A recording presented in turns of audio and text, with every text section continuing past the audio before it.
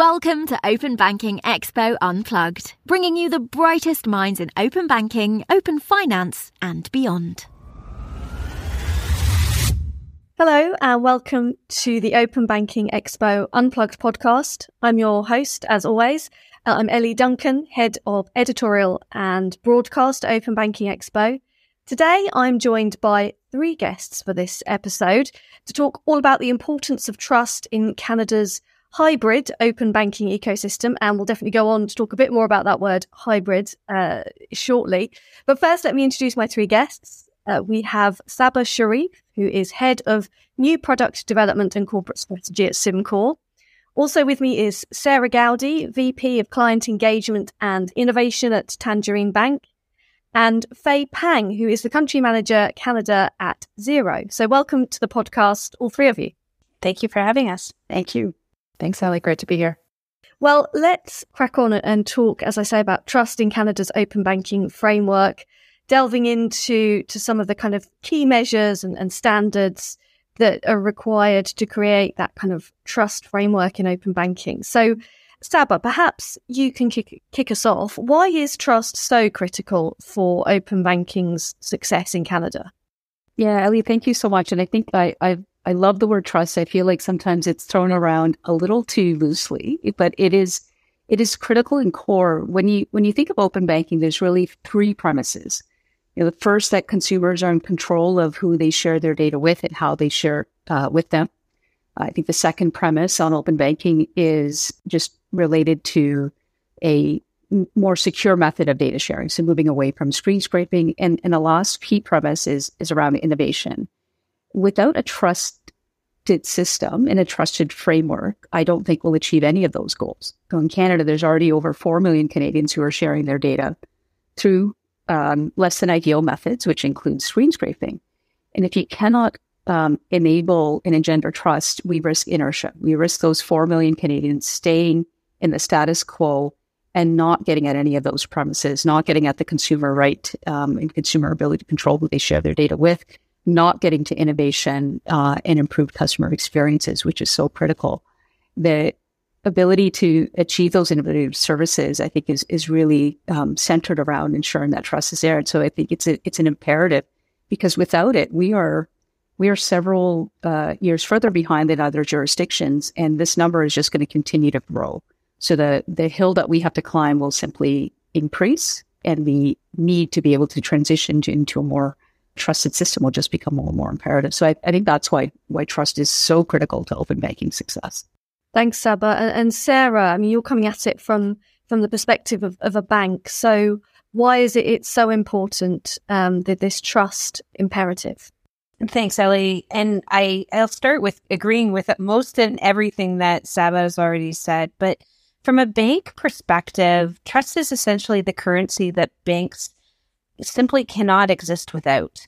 At a most basic level, our customers expect them to keep, in the past, their money safe.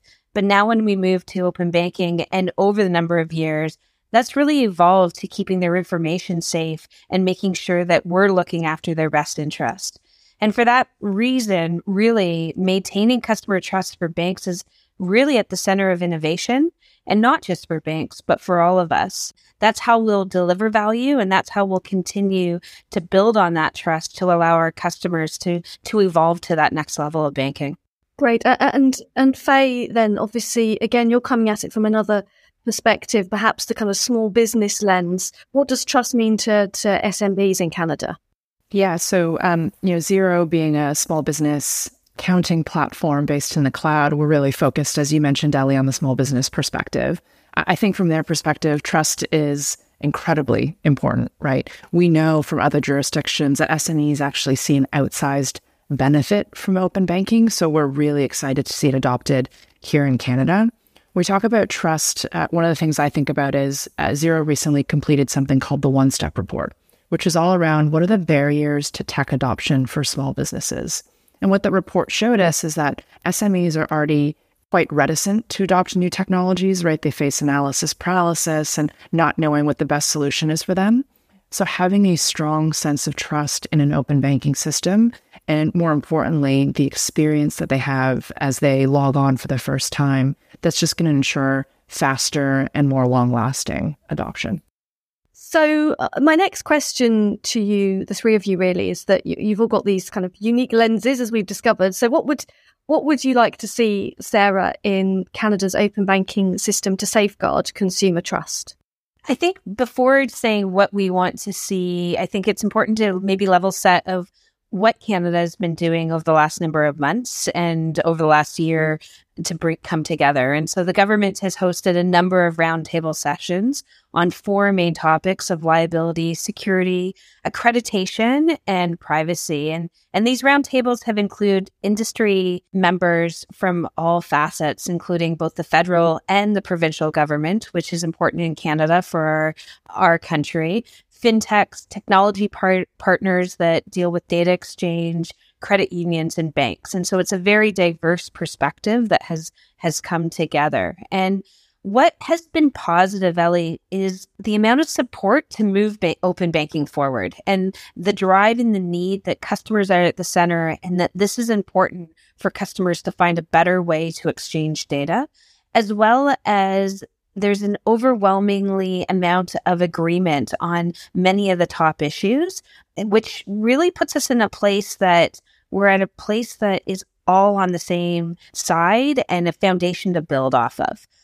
The two things for me that I think we do need to move forward to help us in the next steps is clear understanding of liability and having that liability within the regulations so that it's understood that liability follows the data and that if something was to go wrong, it is the customer that has, or the entity that has received that liability, who needs to be held responsible and accountable for the safety and protection of the customer and how they're moving forward. The second piece is on accreditation. And what does this look like? Because in an open banking system, it does make, you do need to have a way that who are the entities that will receive access to this data? How are they governed to look at in terms of and assess to look at how they can be part of the ecosystem, and what security protocols do they have at the base level of the floor so that we all feel confident of sharing this data collectively together. So those are the two areas that I'd like to see move forward on in terms of the liability and the accreditation from a next steps perspective. Yeah, both really important areas, of course. And Saba, did you want to add to that? Yeah, I mean, I agree as well with Sarah. I think the liability one is absolutely key. Without that, and perhaps in addition, a disputes framework, you end up with a customer trying to navigate different entities and figure out, you know, who's accountable for what and what they should do. And that's just not something. It's back to how do we enable trust in the ecosystem? Perhaps in addition to the ones that Sarah mentioned, I think commonality is very important. So levels of standards for consumer experience, as an example, certainly security, and how the methods of sharing the data are key. In other jurisdictions, we've seen significant drop-off when different consent experiences, as an example, were applied across the customer journey. Why am I sharing my data one way through this app and in a different way through this app when sometimes I'm sharing across multiple banking relationships? So consumer experience and ensuring that there is a clear guideline around that. The question perhaps is who should come up with those guidelines and standards and who's best suited to, but I don't think anyone would disagree that the need for them is certainly key. Yeah, absolutely. Commonality there was the word that really kind of stuck out. And Faye, as Saba mentioned there, that consistent experience is really important, isn't it?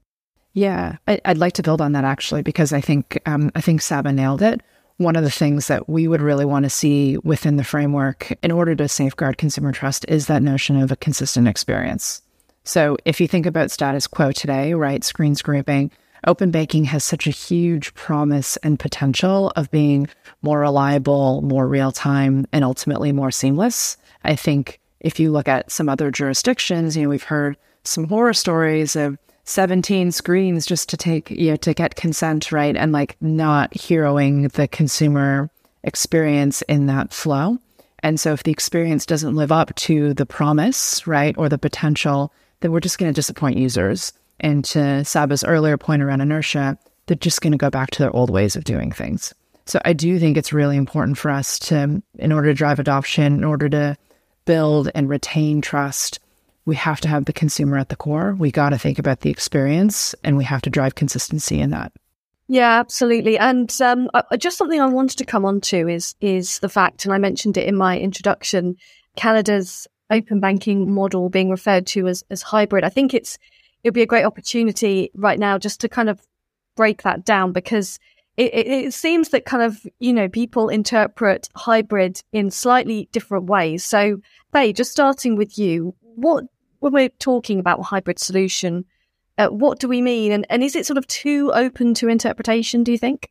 Yeah, I think this is an interesting question. All three of us might have different takes on that word hybrid in this context. So let me share mine, right? I think for Xero, hybrid solution means both a universal open banking platform with agreed to principles, baseline expectations when it comes to things like accreditation, governance, tech standards, service level agreements, but with that opportunity for continued bilateral agreements to address deeper and more complex use cases and deeper partnership opportunities, right? So that at a high level is what I would think hybrid would mean in this context. If you look at the UK, right, where Xero has over 350,000 subscribers with connected bank feeds last year in an open banking environment, we are still seeing the need for bilateral agreements as partners choose to build to Xero's bank feeds API for additional use cases. Really not just a data in partner, but we're also a data out partner, right, for many financial institutions around the world. And sometimes it's just not covered by that baseline open banking standards. So in my mind, a hybrid solution is a really good thing. It allows us to move those partnerships forward faster than we are today, right? Since we're not negotiating table stakes elements, but we're instead focusing on deeper issues and opportunities. So that's how I would define hybrid in this context. Okay, great. And Sarah, let's hear from you. What does hybrid mean to you? Yeah, I'm going to take it as a different approach back to where Faye was talking on. And I agree with Faye's perspective, but I'm going to give it a bit of a slightly different perspective. To me, hybrid solutions actually provides a more efficient way that we can operationalize open banking in Canada to create a fair, transparent, and secure ecosystem. And what I really mean by that is we don't have to build it from scratch. There's a lot of partnerships. There's a lot of foundational elements within the Canadian ecosystem that we can build upon and leverage rather than just trying to start with brand new rules and brand new pieces. The government still plays, though, when we talk about hybrid, an important role when they're defining policy and principles, such as the liability aspect that we mentioned before.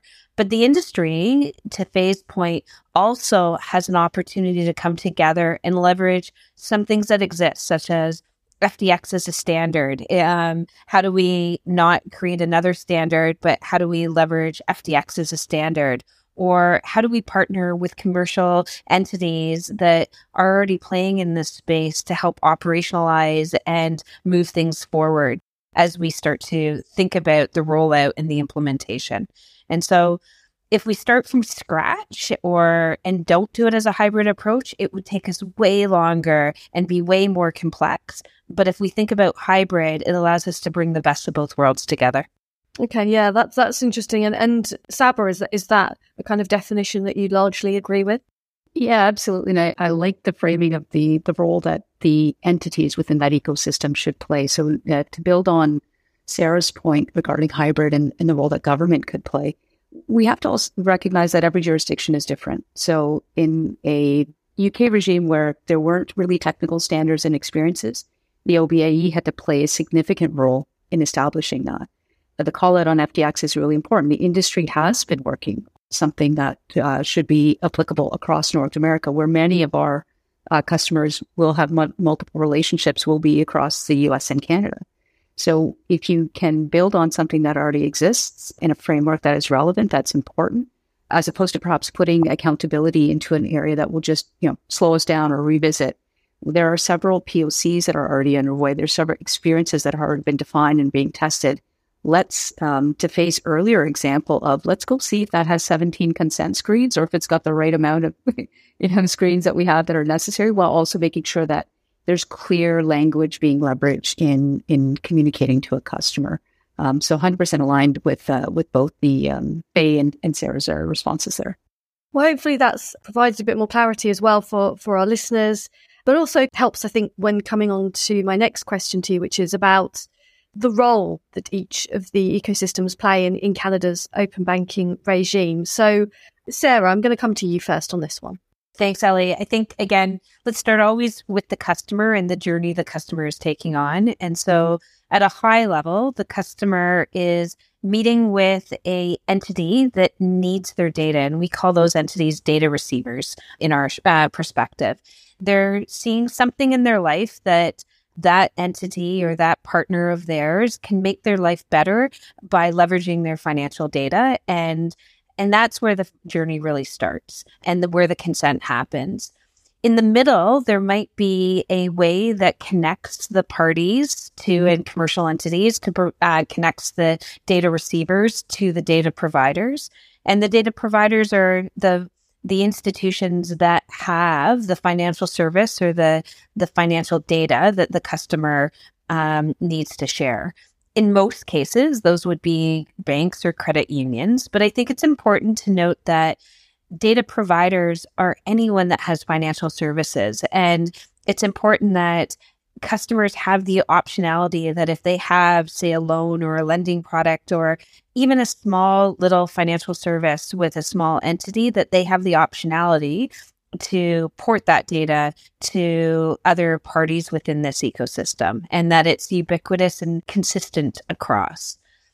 From a data provider perspective, and that's where I'll start as a financial service, it's our role as a bank to ensure that we've authenticated the customer and we know that it is the customer who is signing in and asking to share. So it is the customer, we know who they are, and they've come through our channel and we've authenticated them properly. The second piece that we'll do is we're going to authorize and get the customer to authorize which accounts they want to share from. And I think this is an important note that this is not a reconsent. It's not asking them how they want to use the data, but instead it's saying, okay, you said you want to share data with this third party. Great. But do you want to share from every single account, or is it just your small business data from your small business accounts, or is it your personal accounts? And giving the customer that control and optionality to pick which accounts they'll be sharing from. And then the last important piece that a data provider needs to do is also give the customer the ability and the control to manage. And so that at any time, if they want to revoke consent or choose not to be able to authorize the account anymore, they have that at their fingertips and they understand that they have the control to do so because it's their choice and their data to share. Okay, thank you, Sarah. That was a really comprehensive view there. And Faye, Sarah mentioned that it might be small business data there. This is something I know you can talk on quite a bit. So yeah, if you can expand on that and where you see the roles being played by the ecosystem participants. Yeah, I think Sarah did a beautiful job of outlining all the different roles in the ecosystem. So I'm struggling to add in, but maybe I'll add the small business perspective, which is, she talked about data portability and being able to have the various systems and tools that you use, really talk to one another and integrate seamlessly with one another. If I were to cite a stat we know from research we've done in the UK, the average UK small business is leveraging 7 to 11 different tools, apps, subscriptions in their toolkit just to run their business, right? Everything from their bank account to payroll to, their accounting software. And so I think that competition is actually really good in that context, and being able to have all of those players play really nicely together in an ecosystem. So in addition to the roles that Sarah mentioned, from a small business perspective, thinking about how that data portability is base case, table stakes, and that it's really easy for a small business customer to integrate the various tools that they want to use, and that they have a lot of options when it comes to choosing those tools. Well, that's interesting. And Saba, just coming to you lastly on this. So no, I'm going to struggle to build on the two beautiful answers that were just provided. But I will try. And Sarah actually touched on this. I'll say it from a Symcor perspective, what we're seeing in the Canadian market, but also based on extensive research that we've done where open banking has already been implemented or is looking to be implemented in other jurisdictions. And she touched on the roles that perhaps an organization like a Symcor could play, this role of platform providers who can assist to accelerate open banking and ensure that those consistent experiences are in place. And that is really intended to be an accelerant. The efficiency of being able to connect through those that can help those connections happen, monitor them on a consistent basis, step in perhaps when issues arise, we think is very valuable in the Canadian context, given the situation where you have really 5 to 6 large banks where a significant number of customer accounts are currently concentrated. So to be able to assist and maybe mitigate against the many-to-many connections, we feel is an opportunity in the Canadian market that is perhaps unique. It wouldn't necessarily work in all jurisdictions, likely wouldn't work in this same fashion or format in the US as an example, but it is something that we're seeing certain value in Canada. And then it comes back to me just to add is I'll double down a little bit on the government role because we've all touched on it. And this is so critical given the uniqueness of Canada and how the government with a principles-based regulation approach that I believe can really support the acceleration of open banking in Canada. The rules-based one, and there are many regulators in Canada are re-looking at how they move from rules-based to principles-based regulation. I think that's a key and critical component that the government should look to in leverage, specifically for open banking as well. Saba, I'm going to stick with you for my next question. We're going to turn to how can trust be integrated into the customer experience. I think you have some research on this, right? Yeah, actually, we recently conducted a survey with EY, and EY's been running this survey for the last 3 years. This year, we partnered with them. And this was on data sharing preferences across both consumers as well as small and medium businesses. And we're really asking, what are your drivers or what needs to be true in order for you to be comfortable with sharing your data with third parties, which is so important for open banking. And interestingly, it was focused on Canadians. We surveyed both, retail consumers as well as SMBs. What are their decision drivers and what are their value perceptions? And over the last 3 years, pretty consistently, there's been very little change in this stat over the last 3 years. Everyone outside of the 18 to 24-year-old cohort cited security as the most important consideration when they decide to share their data with a third party. Consumers already have significant amount of trust with their existing financial institutions, and we've seen that time over time. But the consumers are telling us exactly what they need. They need to be comfortable that this is a secure method of sharing their data in any data sharing ecosystem. Again, except perhaps for those 18 to 24-year-olds, but they'll figure that out over time as they get more money. So that's coming. So I think that's so important is just knowing what those decision drivers are. All that being said, I've shared that 4 million Canadians have already made certain decisions to share their data.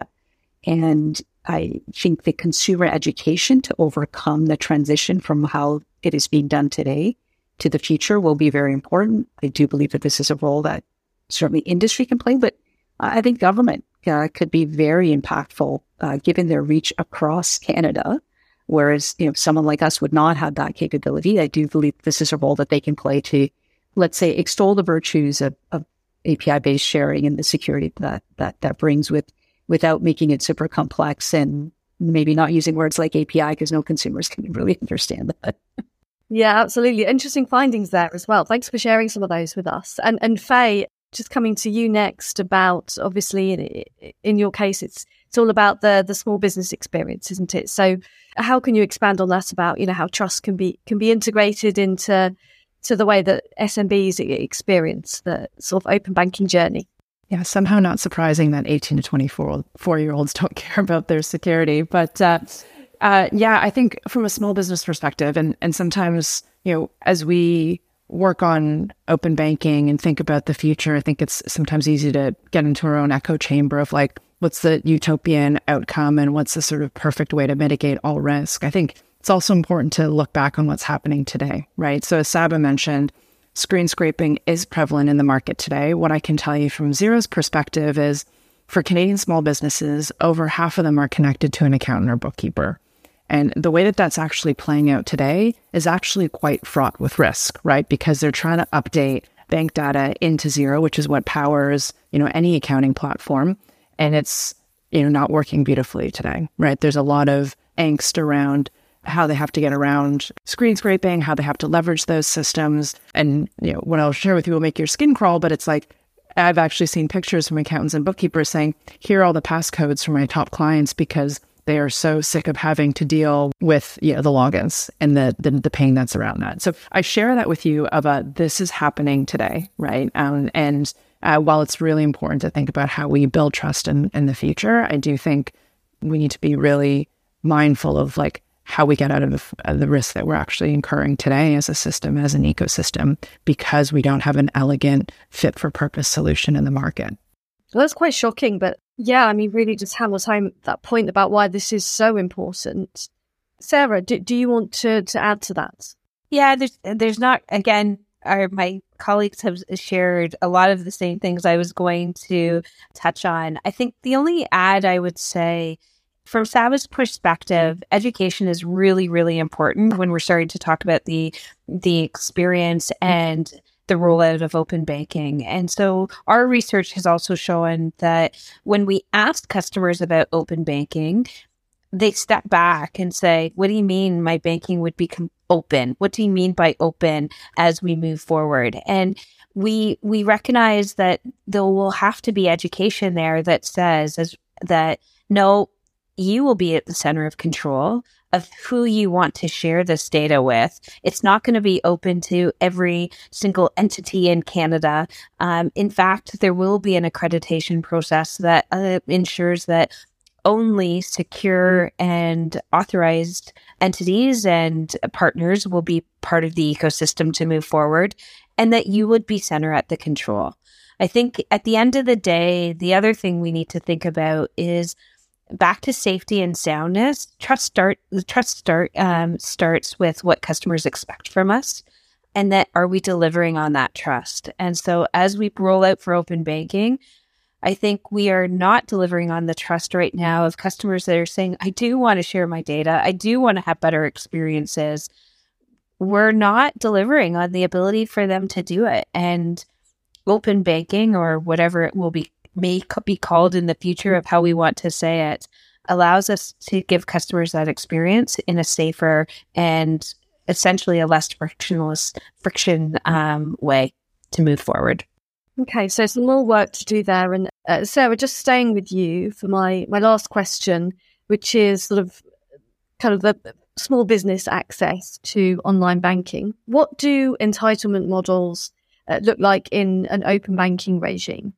Yeah, it's a great question, and Faye's already touched on it. At the end of the day, open banking and data sharing is easy when it's a one-to-one relationship, meaning that it's a sole customer. So it's Sarah sharing her data with Xero, and I've given that consent. It does become more complex where, for the small business, as an example on Faye's point, where the bookkeeper may be helping, or the accountant is helping the business and the business owner in some regard. And so if the business owner has given the access to the bookkeeper for financial services and given them an entitlement that they can log in, hopefully not through giving their login numbers and details, but has given them an access through their bank with their own card and their own entitlements of what they have access to, that's fantastic. But I do think we need to start thinking about, does that access mean that they've also given consent to share that data with other third parties? And what does the notification or that consent process go back to the business owner to say, does that bookkeeper have the right to share data with anyone? And how do we ensure that at the end of the day, the business owner whose data is providing that consent and has given that entitlement to their partner, their employee or their partner to move forward? It's complex. Yeah. There's quite a bit to that. Would you agree there with Saba with the points that Sarah's made?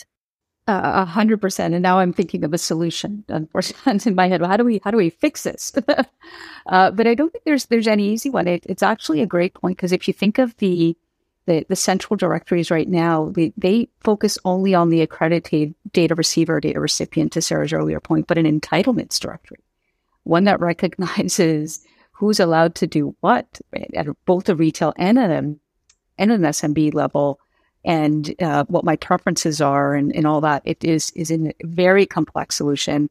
And we're just talking about the initial set of data sharing. We haven't gotten to payments yet, which gets even more and more sensitive.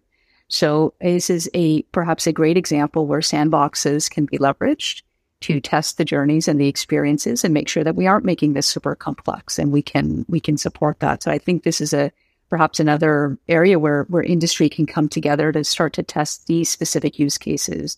Without it, we aren't going to move in a way that is going to be consistent, and then this is going to get to the ultimate goal that I think all of us are very excited about. So I love the question. It's a little bit off the wall in terms of entitlements because it's so a little bit out there. But to Sarah's point, it's certainly a complex solution to solve for. So I'm very interested to hear Faye's perspective on this, given the SMB lens for Xero. Yeah, I appreciate you bringing it up, Ellie. And it's one of the things that we've been saying throughout phase one of open banking and consultations is we're obviously very keen to get to the SMB use case because it does get markedly more complex, right? But we also see outsized benefit from other jurisdictions, and it's precisely challenges like this around entitlements that I think we really need to, again, bring the customer to the core. What is the journey today? How are they actually, engaging with their financial advisors, accountants, bookkeepers, team members, etc.? And then how do we chart a course to adoption? And again, if we think about making it as turnkey, seamless as possible, I love everything that Sarah said, because even just articulating that level of detail to a small business owner who has 1,000 other things on their plate.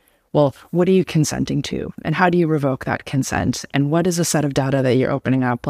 All of that is just going to be closed window, right? Because there's just so much else that they need to do. And so I think the challenge for us is we need to get there quickly. We've got to figure out, the right framework and guardrails to enable that. And then we have to very quickly turn our attention to how are we going to communicate this to the average Canadian consumer in a way that they're going to understand, in a way that they're going to embrace, and a way that's going to allow them to adopt the technology quickly.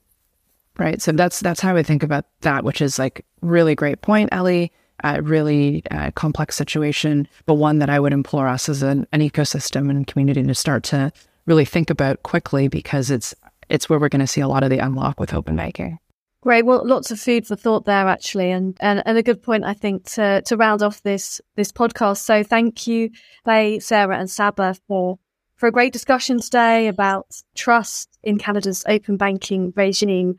And I'll leave it there for now, but safe to say that Saba and Faye will be seeing you both at Open Banking Expo Canada in June. So look forward to that. Likewise. Thanks for having us, Ellie. My thanks again there to Saba Shariff from Symcor, to Sarah Gowdy from Tangerine Bank, and to Faye Pang from Xero. As I mentioned, both Faye and Saba will be speaking at Open Banking Expo Canada in Toronto on June 15th. So to find out more about that event, go to the events page on openbankingexpo.com. Until next time, goodbye for now.